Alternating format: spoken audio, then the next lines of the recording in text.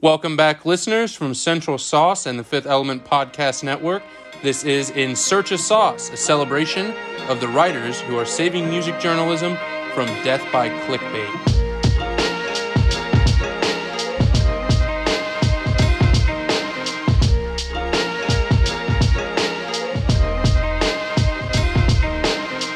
I'm Brandon Hill, managing editor at Central Sauce, and I'm co-hosting here today with Mickey and Tyler. Mickey, why don't you go ahead and introduce yourself? What's going on, everybody? This is Mickey Hellerback, writer for Central Sauce.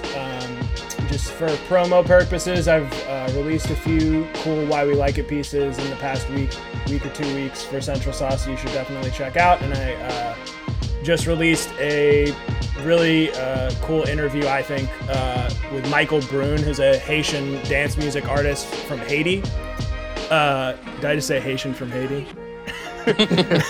Yeah, Haitian dance music artist. So the interview kind of centers around this idea of recontextualizing how the world views Haiti and what Michael's kind of goal is to draw attention to what Haiti has to offer rather than what it needs. And he does that through his music and connecting kind of the Haitian drum sound to the rest of the African diaspora, as well as with his kind of social justice work. So I think it's a really cool piece for Notion Magazine with Michael Brune. So definitely check that out. Yep. And Tyler? Hi, I'm Tyler Jones. I'm a regular at the Central Sauce Discovery section. Your boy has some good Why We Like It's coming up. Just dropped one already with a wonderful New York artist who has a wonderful soul sound. So check that out. Just keep checking out our playlist too. Yeah, and I'm Brandon Hill, the managing editor, and as far as featured stuff, I don't really have much to promote. My Brittany Carter featured interview is still up on Central Sauce on the homepage. Check that out. And other than that, just a lot of Why We Like It discovery content, like Tyler said, for some really great singles. I think some of the best that I've had in a while. So, first, to kick things off, I want to hear what you guys have been listening to. And I know one thing that I hope Mickey mentions is the Jack Harlow Tiny Desk that I've been almost on repeat the last couple of days, especially since Mickey hyped it up to me. Yeah. Me and Brandon kind of have within our kind of private group chats, notorious back and forth about Jack Harlow generally. But this, I gotta say, this Tiny Desk, especially because I separate, and we've talked about Tiny Desk before, I separate the kind of home ones from the ones that are actually in the office. So as far as the home ones go, it's easily top 5, maybe even higher, of the home ones that I've seen. He really made this shit an event. And it really kind of recontextualized his music for me, especially that latest album, which I really was not running back as much as I kind of have been going back to it ever since I listened to that. And also, funny enough, I was talking to Brand about this too, saw that music video he put out with SG, who's also a Louisville artist. But yeah, that shit's crazy. But I guess I should just go into what I've been listening to as well. Definitely the new Drake. I think it's pretty I haven't even impossible got to that not mention, and I'm sure since Brandon kind of like linked to me, that's definitely what Tyler's. Oh, you know, on God, I've been listening to that new Drake, bro. You know, I've been listening to that new Drake. Six guy, leading up it on OVO Sound. Right. Yeah, I mean, I honestly think that shit's pretty crazy and kind of like silencing to people, whether they want to admit it or not, except for our friend Ryan, who will never, give over anything to Drake. But that's there's always such polarizing takes though, like on like everything I've seen about the new Drake stuff. I haven't listened to it yet. Everything I've seen is either like, oh, Drake is back with the raps, like he's killing it, or it's like, y'all still think Drake can rap? Like it's there's no in between. It's literally one or the other polarizing reactions. There's no, like, if you just don't fuck with Drake at all, like, keep your mouth shut. Like, it's fine. You can, at this point, it's just like, if you're going to come in with a, like, are you guys kidding me? And it's like, dude, you're clearly outnumbered.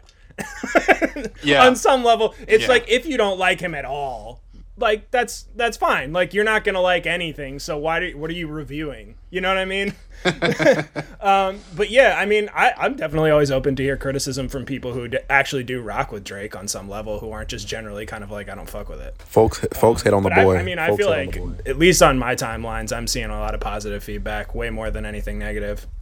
Yeah, I got a good mix. But Tyler, what have you been listening to lately? Six guard. But like no, outside of Drake, I'm listening to that Bruno Mars and Anderson .Paak joint. That is so fly. Yeah, I was hoping somebody That was gonna song say is that. so fly, bro. Like, oh my god. Still listening to Odile, who we'll get into a little bit later. Ever since Mickey slid me that joint has been on repeat. A lot of individual playlists that I've put together. Still bumping Giveon, still bumping Chloe and Holly, still bumping my Toxic King Brent. So, you know, it's my usuals, but like also that this piece that we're going to discuss later, I've been watching a lot of compilations of some of my favorite older anime openings, and also just listening to Japanese city pop. It's been great. I've really enjoyed it. So yeah, that's been me. Yeah, outside of just today I've been bumping that Japanese city pop almost all day because that's one of the subjects that we're going to talk about in one of our articles here. But there's been 2 really great short EPs put out recently. One by Chester Watson and one by Mavi. And Mavi on the first song off his EP has a line where he yells like, "That journalism gonzo," and that just caught me so well. Because like if you are a frequent listener to the podcast, you will know that I love like the gonzo style journalism that Rolling Stone is really well known for, like the Hunter Thompson style. And to hear Mavi rapping about that was pretty great, pretty funny. And even the Rolling Stone piece that I brought that we're going to talk about today, one of the things I like about it is the gonzo aspects that are brought into it. So I guess that makes actually a pretty great transition. So I was like, damn, did you do that on purpose? Planned that. Yeah, so the first article we have, I guess, let me recap the 3 articles we're going to cover today. We've got an article in Rolling Stone on Dua Lipa. It's actually the Rolling Stone cover story for last month. And we've got an article in Pitchfork on the endless life cycle of Japanese city pop. And then we've got an article in NME on, is that Odile or Odial? How do you pronounce that? Odile? I think it's just Odile. Okay. Yeah. On a a British Nigerian artist who is breaking new ground with a sort of new genre sound that embraces like the Afro beats and the grime stuff that we're going to get into later. So, all right. So first of all, Dancing in the Dark, how Dua Lipa ignored the trends, turned herself into a female alpha, and delivered the modern disco classic We Didn't Know We Needed by Alex Morris and Rolling Stone. So as previously discussed on the podcast, I read, all the Rolling Stone cover stories and just in general like their publication for this gonzo voice that they bring into it. And this profile on Dua Lipa sort of it's an interesting profile to me too, because it's not just a profile that's coming at the time of her album Future Nostalgia that's like, okay, the album's out, so now let's go interview her and do a profile. This is quite a bit of space since the release of Future Nostalgia for this profile, because it also covers Future Nostalgia and then in addition to that, like the club remixes, and it covers the context of like how Dua Lipa's life has sort of evolved given the success of Future Nostalgia. And one of the ways that I think Alex Morris has done a great job of like presenting that is by starting out the story with this presentation of Dua Lipa as a pop star and sort of describing her life with like, luxury sheets, gilded egg, like fancy little dinners. And she creates this image of Dua Lipa as a pop star. But then she slowly goes back through the course of the events in this profile and sort of lays things out in a way that presents Lipa as not as a pop star herself, but more as a very, very genuine person who is living the life of a pop star, and how that sort of came about in a weird way due to the pandemic. Right after she establishes this sort of like pop star image of Dua Lipa, she goes into details about how after, coming back from traveling, Dua Lipa's whole apartment is flooded out, and because of the COVID lockdown, she's not able to get a plumber there to fix her apartment. So she's currently like living in an Airbnb, and then finds out that Future Nostalgia, her album, gets leaked. And so at a time when like other pop albums and other pop acts are really holding back their album releases due to the environment of COVID not being a super receptive environment for like really bright, upbeat pop albums, most of these artists are holding these albums back. But Dua Lipa sort of has to release it prematurely because of the fact that it got leaked. And so there's this like sense of uncertainty with that, where it's like, okay, well, this isn't how I wanted to do it. This isn't how I expected this to happen. But, I'm going to embrace it, and I'm just going to do it to the full potential that I'm able to do it. And that sort of feeds into that, that's a theme that runs through this article, is that Lipa really like embraces things as they come to her rather than like forcing certain things to happen. For example, she runs this theme of like female empowerment that's been a really, a core aspect of Dua Lipa's celebrity and a core aspect of her music, and how pre-Me Too, before the Harvey Weinstein information really blew up, how Lipa's single, was it called? New Rules. Okay, Love that I didn't song. think it was Rules. But how her single New Rules and the video came out with this really like empowering image of like female solidarity, of, women coming together to, throw off toxic relationships. And even the imagery in the video, was like a very like girl power, like coming together for this sort of empowerment. And then this is prior to the Harvey Weinstein thing. So then, when the Me Too movement really kicks in, and these themes of like female empowerment, of women coming together in solidarity to support each other through the commonality of, the sexual assault allegations, and just the commonality of sexual assault, sexual harassment in professional climates and workplaces, Dua Lipa is really positioned to, embrace these themes that she was already so strongly representing. And in the same way, Alex Morris ties this into just the overall theme of how, Lipa has never really like forced these things to work. She has always just been a very genuine person who is able to like adjust to these things on the fly and bring the best out of them that she can. Yeah. I wanted to definitely talk about that idea of that you've said multiple times in different ways, but that idea of how she kind of embraced things as they came to her. And I kind of want to reference another podcast episode that we did, which is the MF Doom episode, where the thing that I really kind of held on to, one of the pieces, was that the writers started writing their own sentences like MF Doom. And what I felt like when I was reading this profile, which is really top tier, especially for like cover stories, and it was like really in depth and really long, but it felt like a breezy read.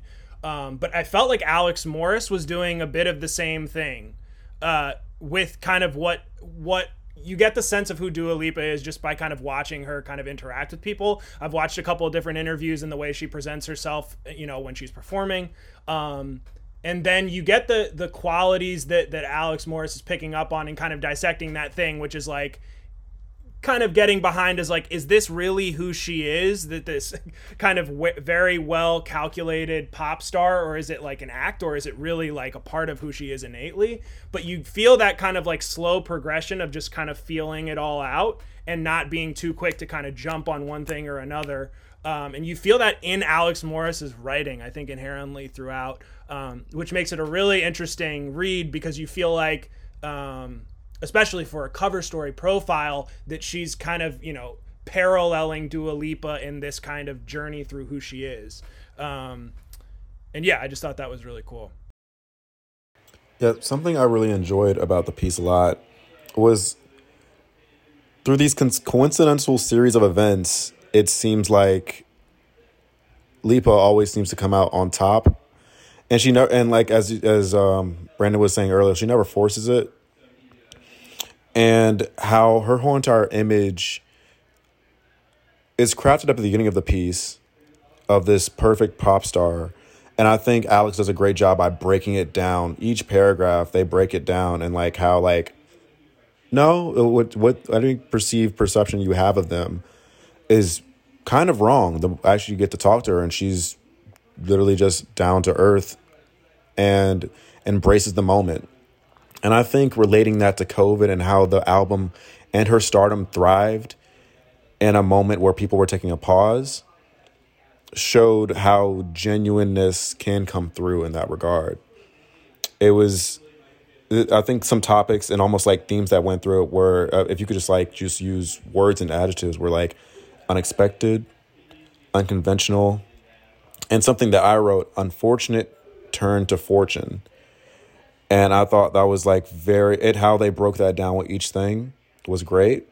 Also, something I thought that Alex was honest about and candid about, and just their interview with Lipa, was the comment that they made, saying saying how like, oh, they had like this strong beauty to them, and how Lipa, and they saw the change in them when she made that comment, and how at the end of the profile, how that they got to embrace and actually genuinely say how they felt, and how they had to like internalize how Lipa felt about that comment, and then bring it back to tail end the interview and profile. I thought that was brilliant. And once again, they didn't have to do that. They could have like kept that out. They could have been like, oh, there's a blemish on how I look, or like how I might be like seen as a journalist, but they still kept it because it brought more character to the piece. Yeah, that's definitely that. That's that gonzo journalism that's really coming through in the piece, and something I made a note of because it's a style I particularly like. And in this instance, Alex Morris uses gonzo journalism to turn a sort of interview flub where, you know, she makes a comment. She says that that there must be some kind of power in Dua Lipa's beauty. And then, you know, a few weeks later, when they have a callback interview, Lipa brings that up again. She's like, you know, I've been thinking about that, and, you know, I just wanted to make the statement clear that, like, I don't feel like my beauty has given me any of the things that I've been given, and that they're all things that, you know, I've worked for. And where that could be something easily just, like, left out of the interview, by doing this gonzo style where the journalist inserts theirself into the story, she's able to use that as a moment to further characterize Lipa. Yeah, I thought that was pretty amazing. And I mean, just wildly crafty. And it kind of like, but the kind of most intriguing part about it was, I believe it was at the end where or it was at the beginning, I forget if it was the first time where she kind of admitted the flub and then did it back, but kind of talked through her own... That was at the end. Yeah, her own kind of initial reaction to Lipa's coming back to it and what she said, and her own kind of feminist ideals, and then running through them in her own head. And it was that was really crazy to me. Again, kind of going back to my initial point where she was kind of paralleling her, because it felt like her kind of contextualizing it in her own head and her internalized feminism feels like, just based off of the kind of 1-2, how Dua Lipa was also contextualizing the question. So it really felt like there were two, like a journalist and artist, who are kind of going on this journey of discovery together about just like everything surrounding what was happening with Dua Lipa. Yeah, I thought that was definitely a very, very cool way. And Brandon, we talked about this a lot on the podcast, the gonzo style. But to me, this is the most intriguing kind of use of that style that I feel like I've read from any of the pieces. Right, like the difference is that by using the gonzo style in particular with this piece, you are presenting the story. You know, gonzo is all about presenting the story as it happened. Like Hunter Thompson with Fear and Loathing in Las Vegas, I've probably mentioned this before, but I wrote a paper on it, and that's why I bring it up. But in Fear and Loathing in Las Vegas, Hunter Thompson is reporting on a race in the desert, which is, when you think about that, it's just going to be sand everywhere. You can't see shit. And that's what Hunter Thompson wrote. And, you can be critiqued for that, but it's like, what else? It's all about making an accurate portrayal of the events as they happened, as you experienced it, sort of in that first person. And what I also found really interesting about the way that Gonzo is used in this piece is that I don't know if Alex Morris got to choose the setting for the interview, but if she did it in a genius way that implies that Gonzo, by taking them to the Museum of Natural History and sort of like a space exhibit. She's able to not just write the interview is not just a mechanic for her to get the information she needed to write the piece. The interview is the piece of this. She portrays, the whole visual representation of the interview at this space exhibit and, ties it back into future nostalgia. And I think at one point she even they're at an exhibit that shows like a meteor or something like that. And Dua Lipa makes a comment about the meteor. And then Alex Morris immediately pulls that back in a way that it's pertains also to future nostalgia. And you just get this scene of pop star Dua Lipa at this space exhibit, and by telling how the interview happens also opens a window into, like we said, that genuine side of Dua Lipa, where it doesn't seem like she reacts to things like a pop star. She reacts to things like a normal person who is living a pop star's life. And maybe that's a failure of other journalism, that a lot of pop stars feel like big pop stars. Maybe they all are much more genuine people, and the journalism done on them just makes them feel like pop stars. Or that's something exceptional that Morris has done in this piece by, being able to go around the pop star persona and build this very truthful and very raw portrayal of Lipa. Right. Well, she kind of dissects the idea of what our perception of a pop star really even is, right? Or what, on some level, she has the same kind of maybe misguided expectations as we all do of what a pop star really is that they're on some level going to have something that, when you get in that world, it kind of takes you over and your ego and kind of things like that. But she does this kind of many people would be susceptible to that based on who they were before they became a pop star. And it was did she just get really good media training? Did they kind of have to make sure that she kind of figured this out on her own? And then I think what Alex Morris does really well is kind of breaks when she kind of, she weaves in and out of different stuff, but kind of talks about her upbringing and how she has kind of been that way ever since her kind of high school come up, and kind of, she was always someone who kind of took a step back and dissected and looked at things. And that she just was able to, because of how she kind of came into everything, just translate that into who she is now. And it wasn't this crazy transition. She kind of she never strayed from that kind of identity, no matter what the circumstances were. I think the best way you could, yeah. And I just came up with the analogy in my head, and if this sounds super off, just let me know. It's almost like they took an astronomer's approach to the pop star. They saw the star, analyzed it, brought it to Earth, and then talked about the history of the star to break it down to a modern and palatable taste for readers. And I was like, oh, that's really cool. It's like they started off in space and then brought it back to Earth. They grounded the star. I thought that was awesome. And I think I was the more y'all even talked about it, they literally start off in space in a museum of history, then go through her history to explain the star's history, the meteorite. I thought that was dope.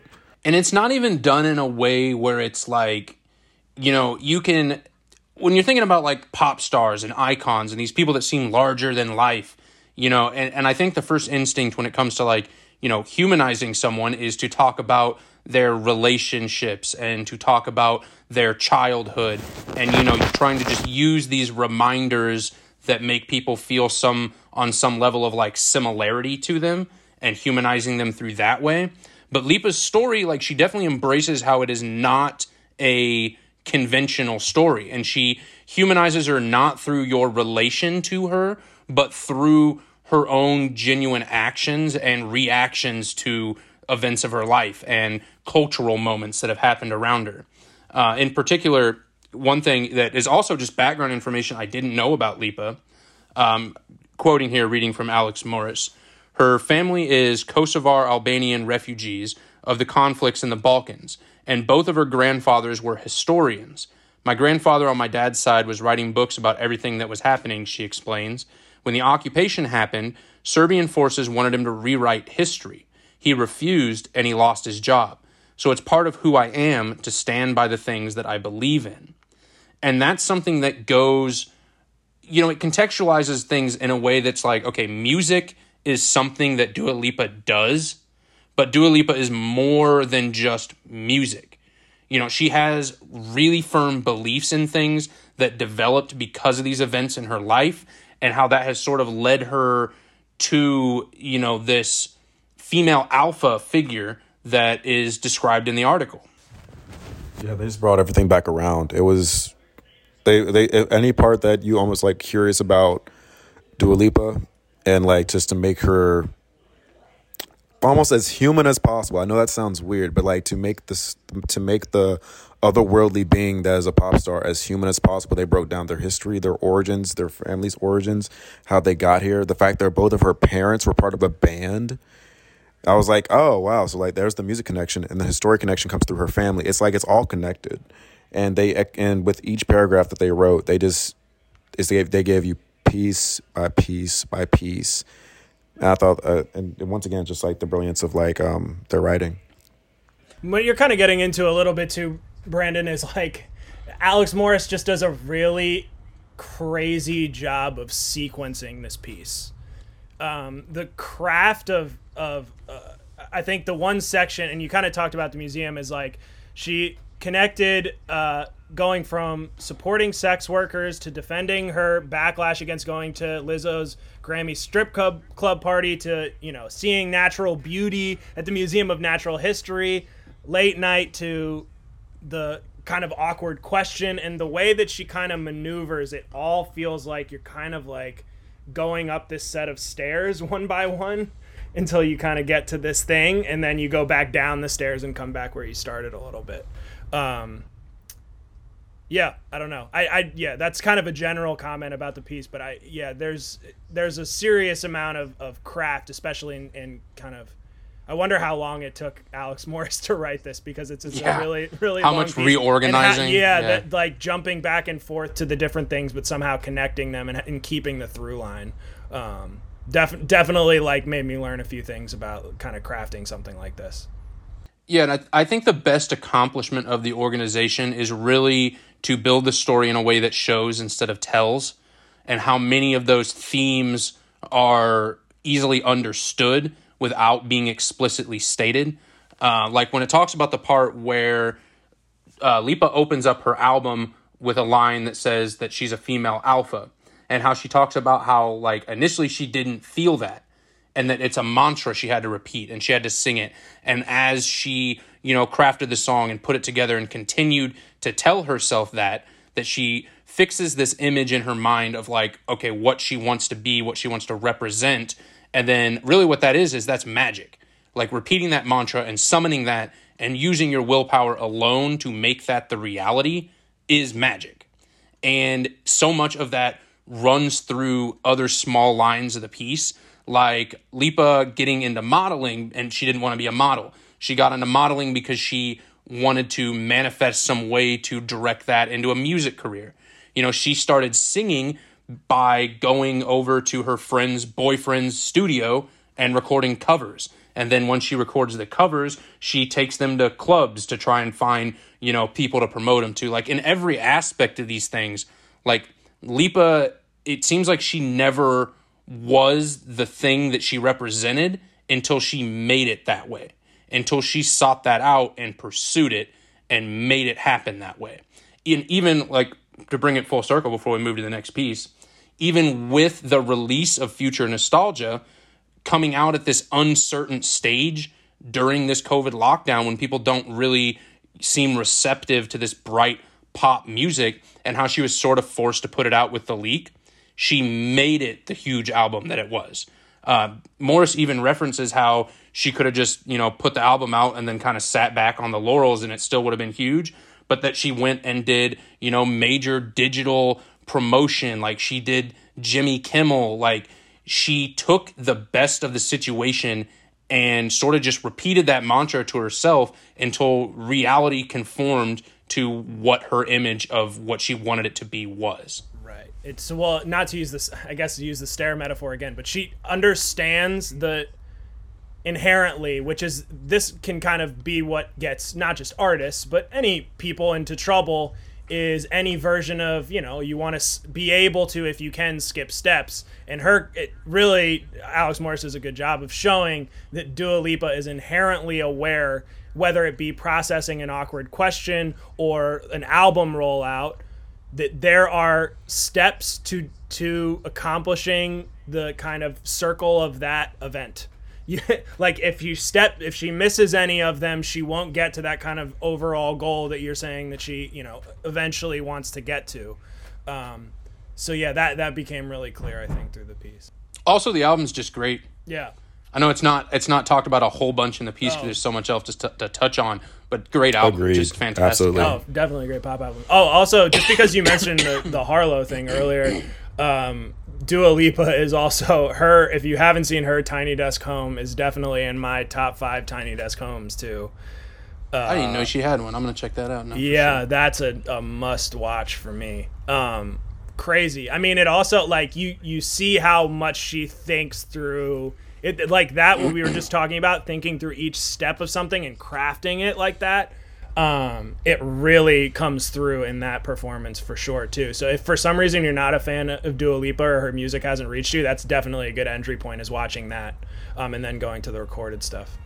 All right, yeah. So to recap, that was Dancing in the Dark by Alex Morris for Rolling Stone.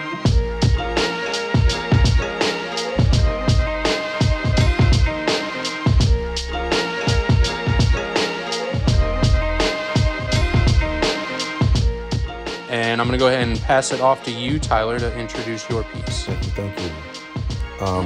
I had The Endless Life Cycle of Japanese City Pop, written by Kat Zhang.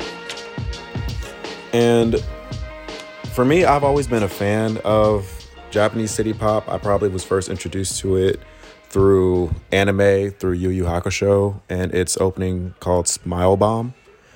But what really fascinated me about this piece was,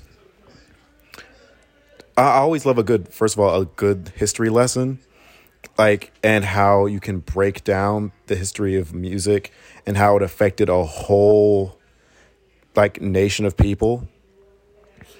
And what Zhang does really well is they broke down how this almost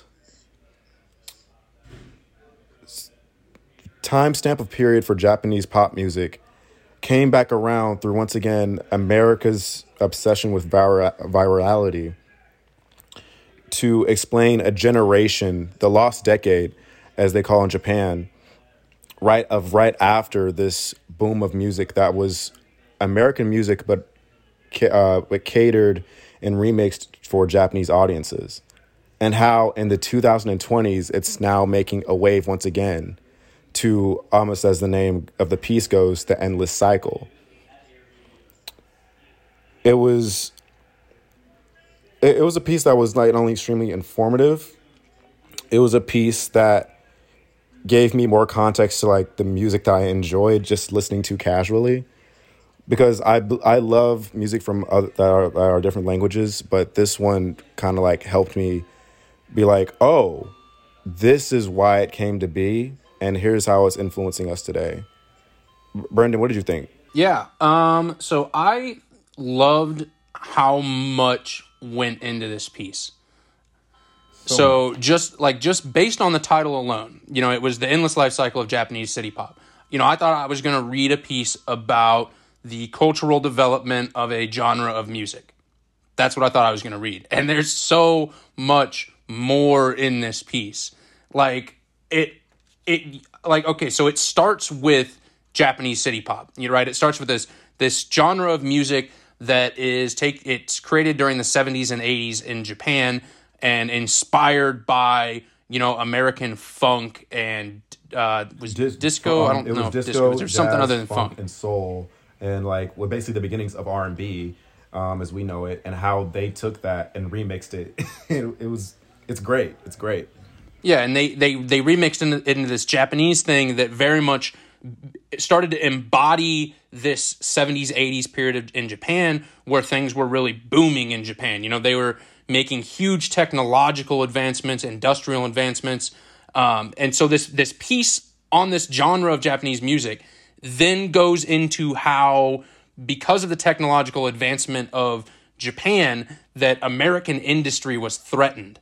And they started to, in American media and other things coming out of America, they started to build this cultural attack sort of on Japan and their technological advancement by painting this dystopian picture of robot Japan and the Blade Runner aspect, and how they because of the threat of the industrial technology and that Japan was making. And this is all in a piece on the background of this genre. So while this music at this time period for Japan represents this very optimistic set of goals that their country can become, that it can become this this capitalist and I mean capitalist in a good way, but this capitalist buying the things you need, having the technology that you need, this big jump and leap into the future, while at the same time being portrayed in America as this dystopian cultural this is what the bad side of what could happen. And then Japan hits the recession in the 90s, and they sort of lose a lot of that optimism. They lose the feeling that Japanese city pop was bringing. Yeah. So then you fast forward to now in the 2000s. I don't know exactly what date city pop started to come back, but I know the virality of it comes at the same time as TikTok. The 2010s for sure. And I'm sure you can trace back, early 2010s.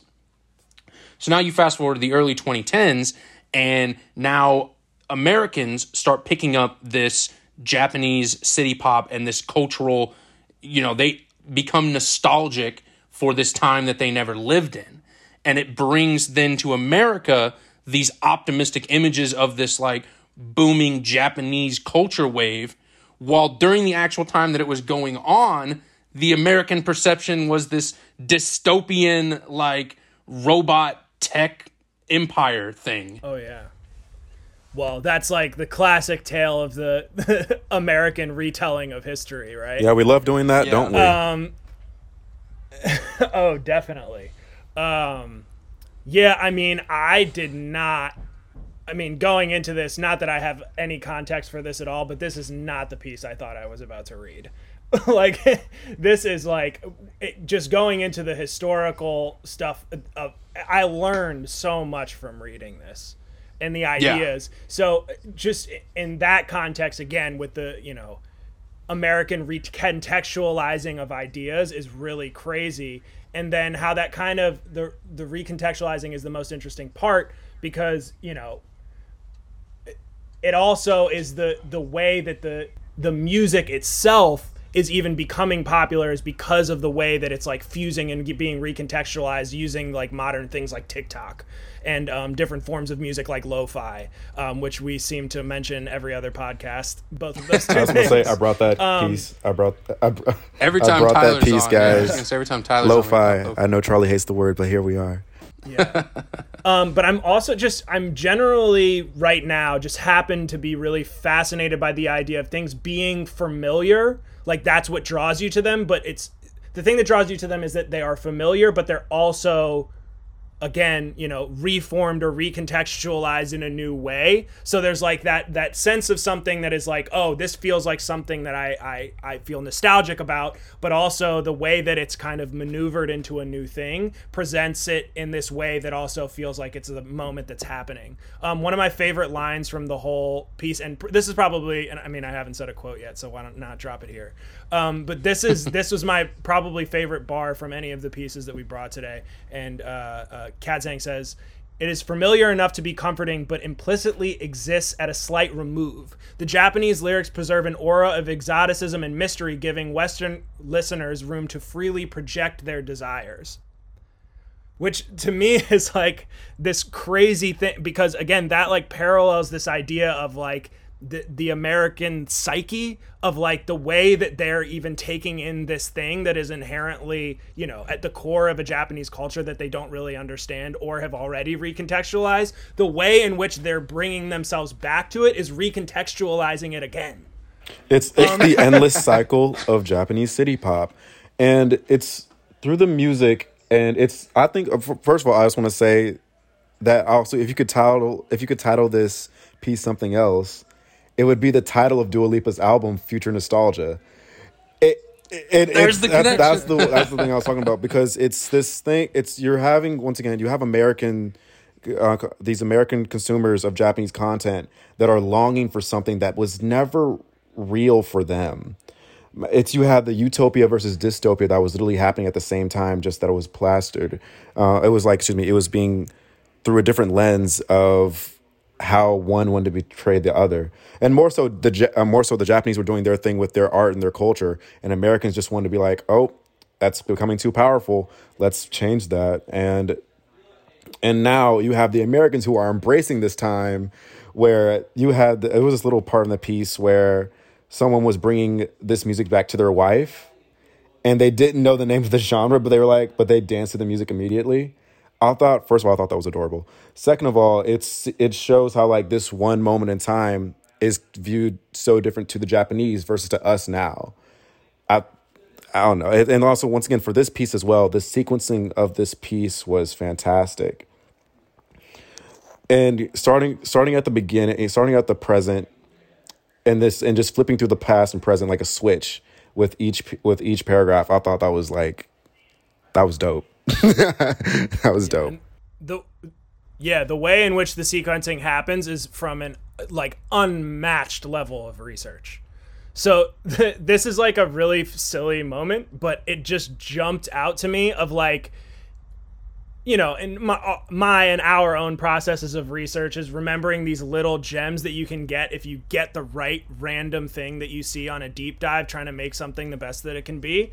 And it's just this one pull quote from a comment section of one of the songs that said, "I miss the future." And it jumped out at me. And I was like, God. I have the whole quote. Because that was my favorite quote. Damn, that is so hard. I was like, damn, you really just like went through 85 million YouTube comments and found the exact one to just bring everything that was together. awesome. Go for it, though. Because on that topic of when talking about like how he wrote it, right? He brings in all like these YouTube comments, which normally you would think like a structured historical piece, like why are you going to YouTube comments?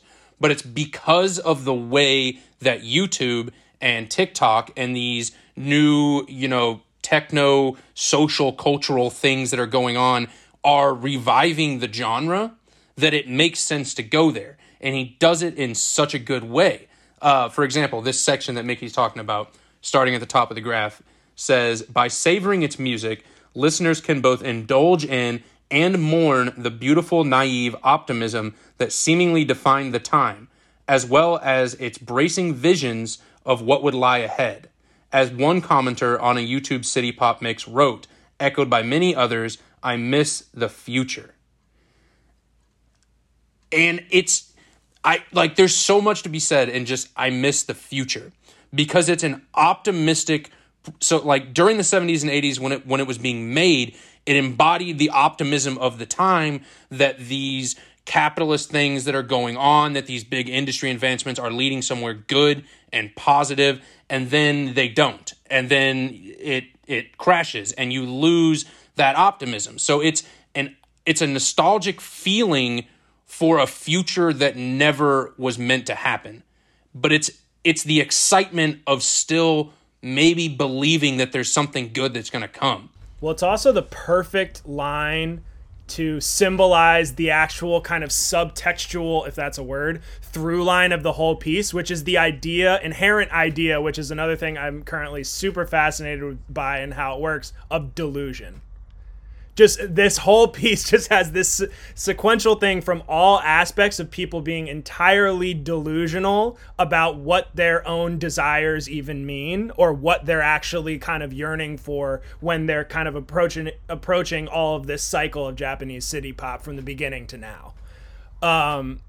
And it's kind of terrifying, but also relatable, and it makes you think about your own senses of delusion that you kind of have on a day-to-day basis for some type of utopia specifically that doesn't really exist, that you kind of try to convince yourself does. It's like illusions of nostalgic grandeur. It's like, you're like, right. What? you're like, you can have like these teens, right, that are like going to YouTube and like making these mixes of 2 to 3 hour long like Japanese city pop. They're like, oh, I missed the days. I'm like, you weren't born yet. You were literally born last decade. What do you miss? Yeah.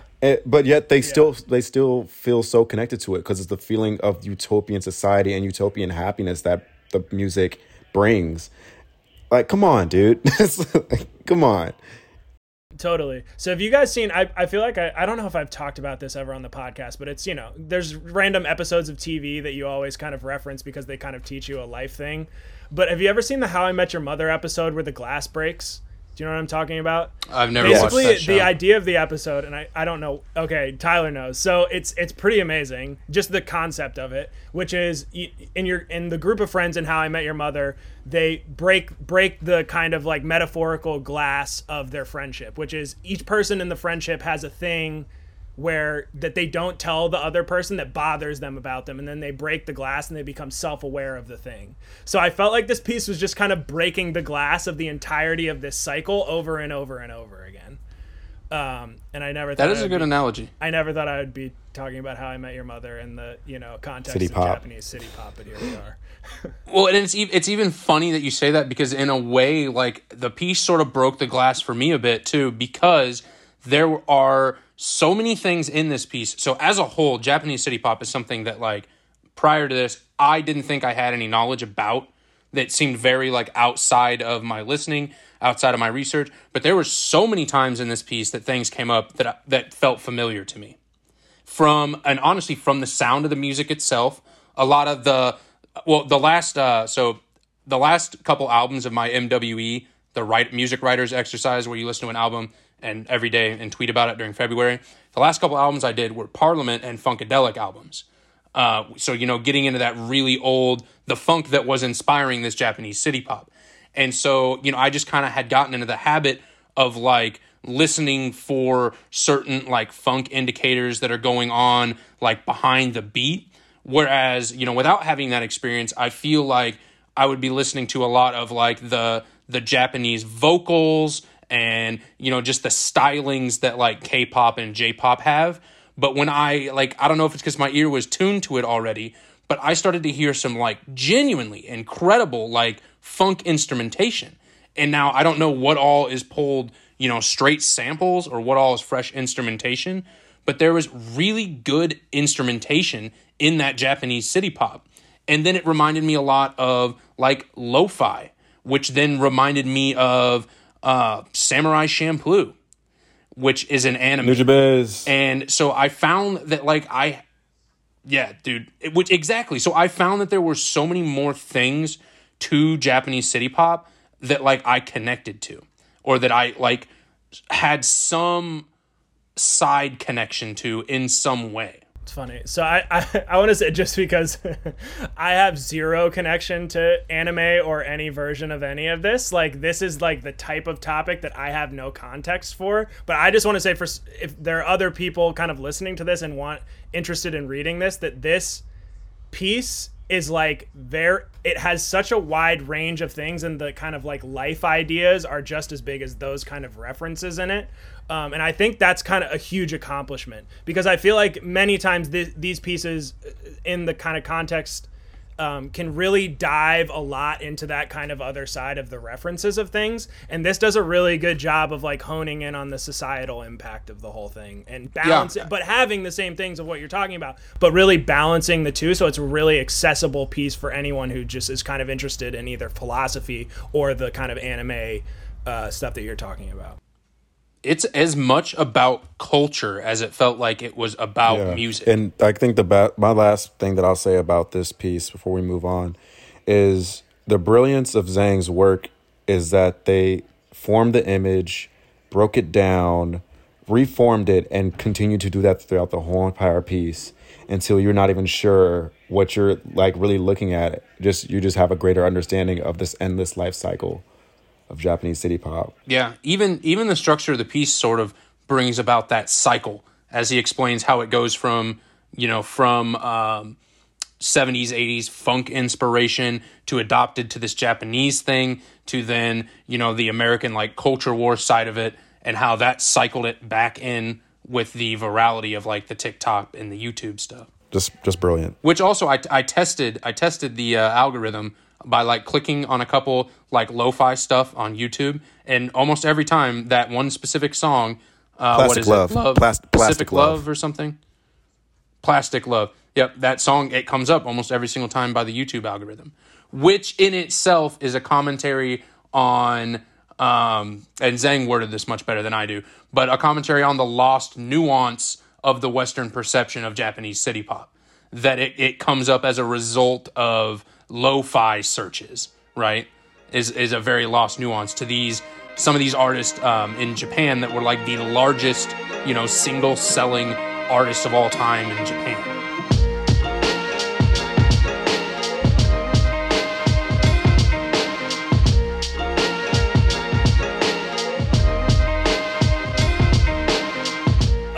So Brandon and Tyler were really trying to tie the record for the longest pieces ever brought to the podcast and give me a lot of reading homework.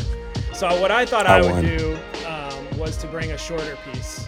And the piece is entitled Odile Wants to Be UK's First Alte Renaissance Man. It's by Kyan Cyan Williams. I hope I'm pronouncing your name right. So the thing, even though this piece is very short, I want to say this first. I'm always very fascinated in people who are able to bring real depth to a piece of journalism with seemingly some type of word limit. I'm not. I need 4,000 words to say anything. Right, but there's some level that, and what we just talked about in the piece before is like you want to be able to write to have, be as specific as possible, but be able to, bring in the audience of readership of as many people as possible. And at the end of the day, as much as that's true for you, Brandon, many people that is absolutely not true for. So on some level, for someone to bring something to a piece where you really feel like you learn something about the artist and a culture in a condensed short period of time is a very, very sharp skill to have, I think. Where it feels like, damn, they really did that in like 6 paragraphs. And I feel like I really took something away from it that has like, the depth of the Japanese pop piece is like so insane. But I feel like I really took away kind of nuggets of information for sure from this piece that I will take with me in my understanding of the kind of culture that Odile's music represents. So firstly, something that's really cool kind of about having this podcast platform is what will happen sometimes, and this happened with the Mustafa the Poet piece, which I brought in the last kind of episode we did where it was this kind of style, which is I will discover an artist, and then in the middle of the day, as we're all doing as kind of freelance journalists, thinking about ways we can pitch different publications and get placements, I will be like, wow, this artist is crazy. Let me see if someone's done a profile on them, and if not, I'll try to get in contact with their management and try to pitch them to a publication. So with Odile specifically, I found Odile's music in his 2020 EP, which is unbelievable. I play it still almost every other day since I discovered it November about a month ago. Roses is awesome, and I love it so much. Yeah. Oh my God. I mean, he has just 3 pretty incredible songs on it. And then, I mean, I play it top to bottom, but there are 3 that are just like unbelievable. But anyway, so what attracted me firstly to the music, which I want to start with, is this very distinct blend of like Afro beat style rhythm that I'm getting more and more accustomed to and listening to a lot more of. But this inherent real like core of this real R&B sound that feels as American as it does British. And then the fusion of those two in kind of, again, as we're talking about this a lot, a recontextualized way. And I didn't have any context for that, the existence of this style. I just knew, wow, this music is amazing, and I'd love to profile Odile if no one else has. But what was cool is then obviously I did a Google search and then found this piece on NME, which I don't think we've featured on the podcast before, at least not any episode I've been on. But then as I read the piece, I was like, whoa, okay, all of these kind of thoughts that I'd had about Odile just listening to the music and being a fan all just got put into a context that actually, you know, makes me understand where it all comes from and kind of taught me something about Odile. And I was like, wow, I'm glad I didn't write this piece because this person clearly understands more about this music than I do. So luckily we have this platform where I can just bring the piece to the podcast and not feel butthurt that I can't do a profile or get that placement. So it kind of creates this cool cycle of like, I'm never disappointed, which is definitely a thing in life that we all strive for. Anyway, so to the piece exactly. And again, this is like inherent in the title. As soon as I read the title, Odile wants to be the UK's first Alte Renaissance man. I was like, what is Alte? And very early on, in the third paragraph, Williams defines it really well. So I'm just going to read this quick quote. Alte, I'm reading the full third paragraph just because I want to give Williams the opportunity through this platform to just hear their words, and they'll describe it better than I could. Alte, which is short for alternative in the African music scene, encapsulates the young rebellion against the more traditional stylings of Afrobeat. That firstly is just such a, I don't know, it's just a really well-structured sentence. Alte stars like Santi and 21-year-old Odunsi the Engine embrace their musical heritage but have grown tired of the standardized sounds heard in the mainstream. Like all great young creatives, they forged fresh takes on it by adding elements of R&B, dancehall, and rap. Odile calls Alte an example of the young generation's idea of versatility, as for many, all they've heard is Afrobeats or commercial music. Which to me was just a really cool way to describe and give me a context to the style. And then Williams also had this kind of background of Odile being someone from the UK who spent a year in Nigeria and wanted to be able to fuse those styles in an organic way.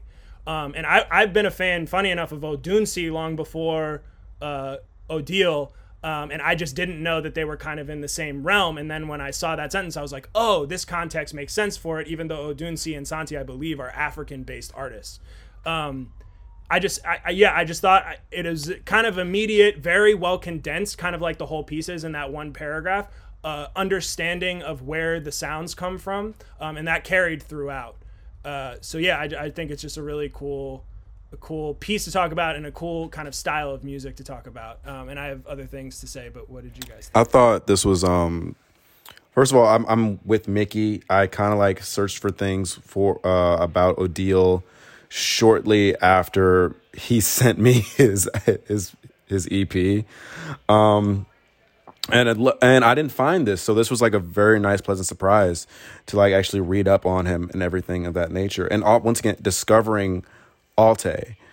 I always do think it's very fascinating that like whenever like a genre has made its footprint into the industry, that shortly after you find the young creatives of said genre embracing and changing it and usually creating something called alternative, which is what Alte is for the Afro swing genre. Like there's you have alternative hip hop, alternative R&B.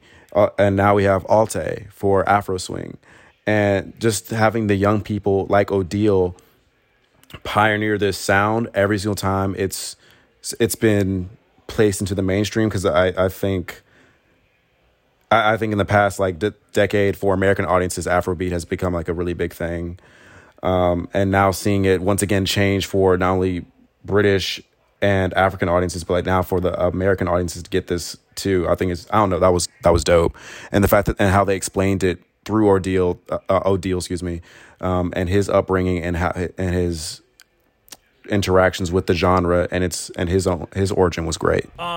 That just makes me think of this other thought I had while reading this piece, is the kind of parallel between Alte and then alternative R&B and kind of the rise of that, which is, I don't know, is not as quite as much of like this kind of cultural specific influence from a different place of the alternative R&B, but I guess we all kind of think of The Weeknd, right, and the dark sounds of Toronto that kind of entered into the more traditional R&B space. Oh, yeah.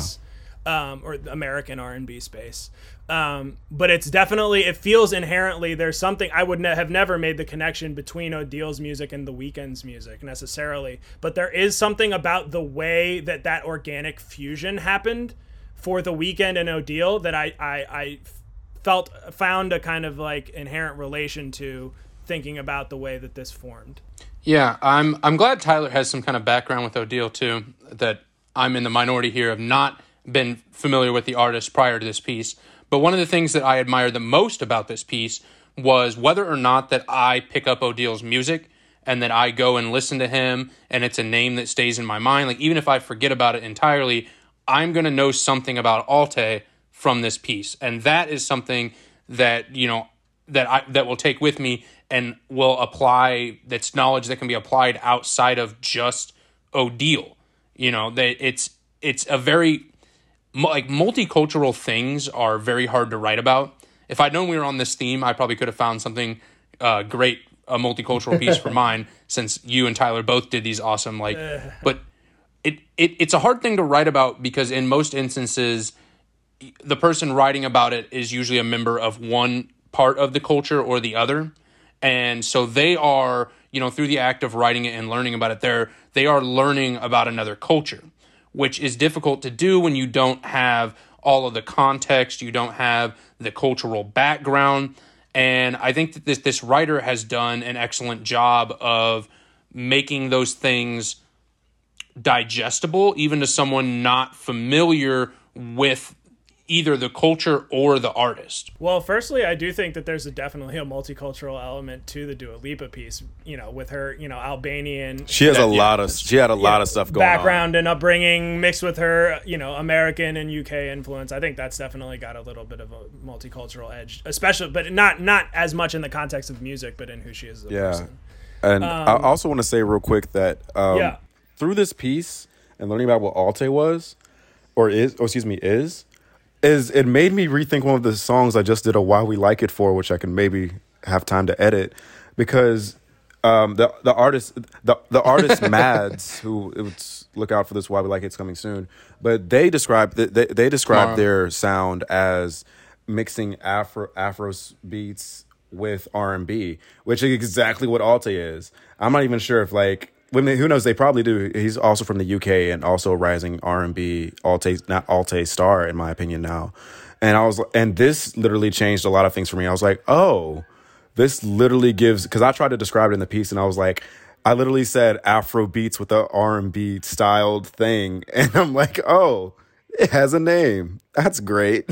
Well, we didn't talk about the crossover yet, too, which is the other thing I definitely wanted to talk about. That there's also this, this is just the direct quote, Odile's music encompasses his British-Nigerian identity by mixing the quintessential cockiness of British grime with the Afro beats he loves, too. So that element fused with, there's a clear, like, you know, American, UK, R&B influence, there's a clear Afrobeats influence, but the thing that really pushes Odile's music over the edge for me is that cockiness and kind of a little bit, he's got that little like edge of like toxicity that feels more like, you know, an inherent part of humanity. That's Mickey's brand right there, guys. And like that kind of cockiness, hey, you already know. But yeah, but you know, I mean, we talked about the fucking Drake shit at the top, but we're there, that inherent part of Odile's music, definitely with the fusion of those two, and then using really where he truly comes from and the music he grew up on, which is British grime. That element of it is really what kind of makes that tape from 2020 really such a crazy listen front to back and so repeatable. I'm trying to think of what I was just either watching or reading that was talking about something very similar, that was how an early hip-hop artist sort of changed the genre by taking the content. It was some kind of trap content. It was like taking the content of gangster rap, but then moving it to a different style of production.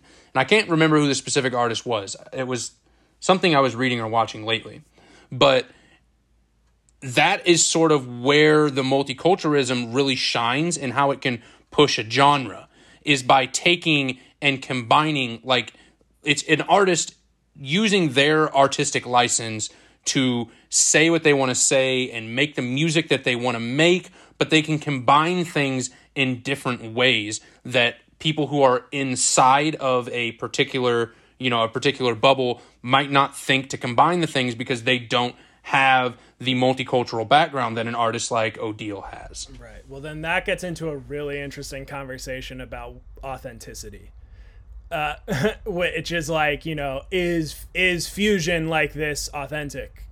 And I mean, I want to say wholeheartedly, my answer is always going to be yes. Same. There is something maybe even inherently more authentic by taking, I won't say more authentic, but there's something, more human to me in my mind about taking a real influence from something and then taking your own inherent experience with another thing and then fusing them, because on some level, one way or another, all of us as humans are fusions of different influences. So like when people we live in a society, man. Oh no, we turned into the Stoner Bros podcast.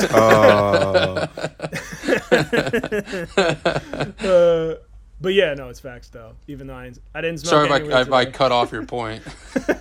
No, but it is on some level, it really is just like inherently an organic thing that artists do, and it ends up making much more interesting music a lot of the time. And I think a lot of it too depends sort of about the attitude that they have about it.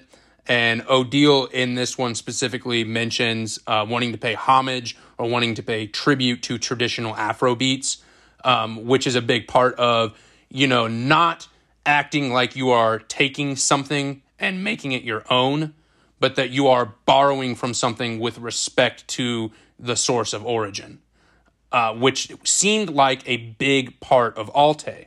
I'm sure you can point to other subgenres or developments that much less respectfully borrow from a source material, but it seemed like a running theme of Alte particularly that there needs to be homage and respect paid to the origin, like, of the Afrobeat sound. Right. What's funny is I watched this one David O interview where he talked about Odunsi, funny enough, and it's just coming back to me literally right now, but I don't know if he called it Alte in the interview, but he talked about like specifically there's a different style that younger people are like Odunsi are doing. But that I remember him saying some version of like, no, I really respect what he is doing and the other people within that genre because they are paying homage to the things that like me and WizKid with Afrobeats kind of introduced. So yeah, I mean that's the kind of like, that definitely doesn't happen nearly as much with modern rap artists making sure they do that inherently and kind of openly about the music that they make. That's becoming less and less of a thing. Yeah. Yep. Did anybody have any final points on this piece? I think that was kind of a weird final point to make about this. I know. That's what I'm trying I was like, you mean the yups or like what Mickey said? Because I also... No, I think we're good. Because that made it sound like I'm this like dude who's like, the young kids need to respect the OGs, and I'm like, so not that person. Shout out Ben Staples, bro. Yeah, but shout out the OG stuff, definitely. Yeah, I'm gonna have to listen to some Alte. You guys are gonna get me into two genres that I'm not familiar with: the Japanese city pop and the Alte. That's what I'm gonna be bumping the rest of the day. We got range on In Search of Sauce. Dang right. Wait until I bring my K-pop. All right. Well, I'm going to recap the three pieces for the listeners. So the first piece we talked about was Dancing in the Dark by Alex Morris. That's in Rolling Stone. And then we have The Endless Life Cycle of Japanese City Pop by Kat Zhang, and that is in Pitchfork. And then we have Odile Wants to Be the UK's First Alte Renaissance Man by Kyan Sean Williams, and that is in NME Magazine. listeners, if you are listening, be sure to subscribe to us on Spotify. Leave us a review on Apple Podcasts. That really helps boost the platform algorithm, which in turn helps us boost the platform that we're giving to writers both large and small that we cover.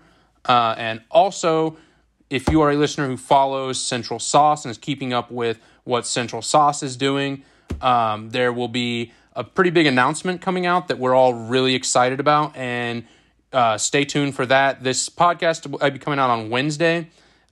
Big announcement on Thursday and big announcement on Saturday. So definitely keep your ears open for that and stay tuned. We got a lot of stuff planned for this month. Definitely. Also subscribe to the Central Sauce email list to get any and all updates, which will also be associated with those announcements on Thursday and Saturday. And lastly, like and follow the Central Sauce playlist.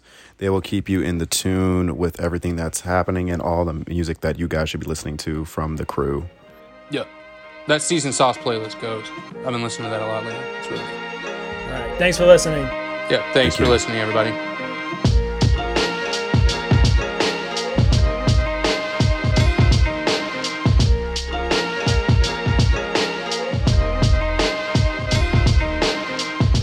This episode of Central Sauce featured Brandon Hill, Mika Hellerback and Tyler Jones of the Central Sauce Creative Collective.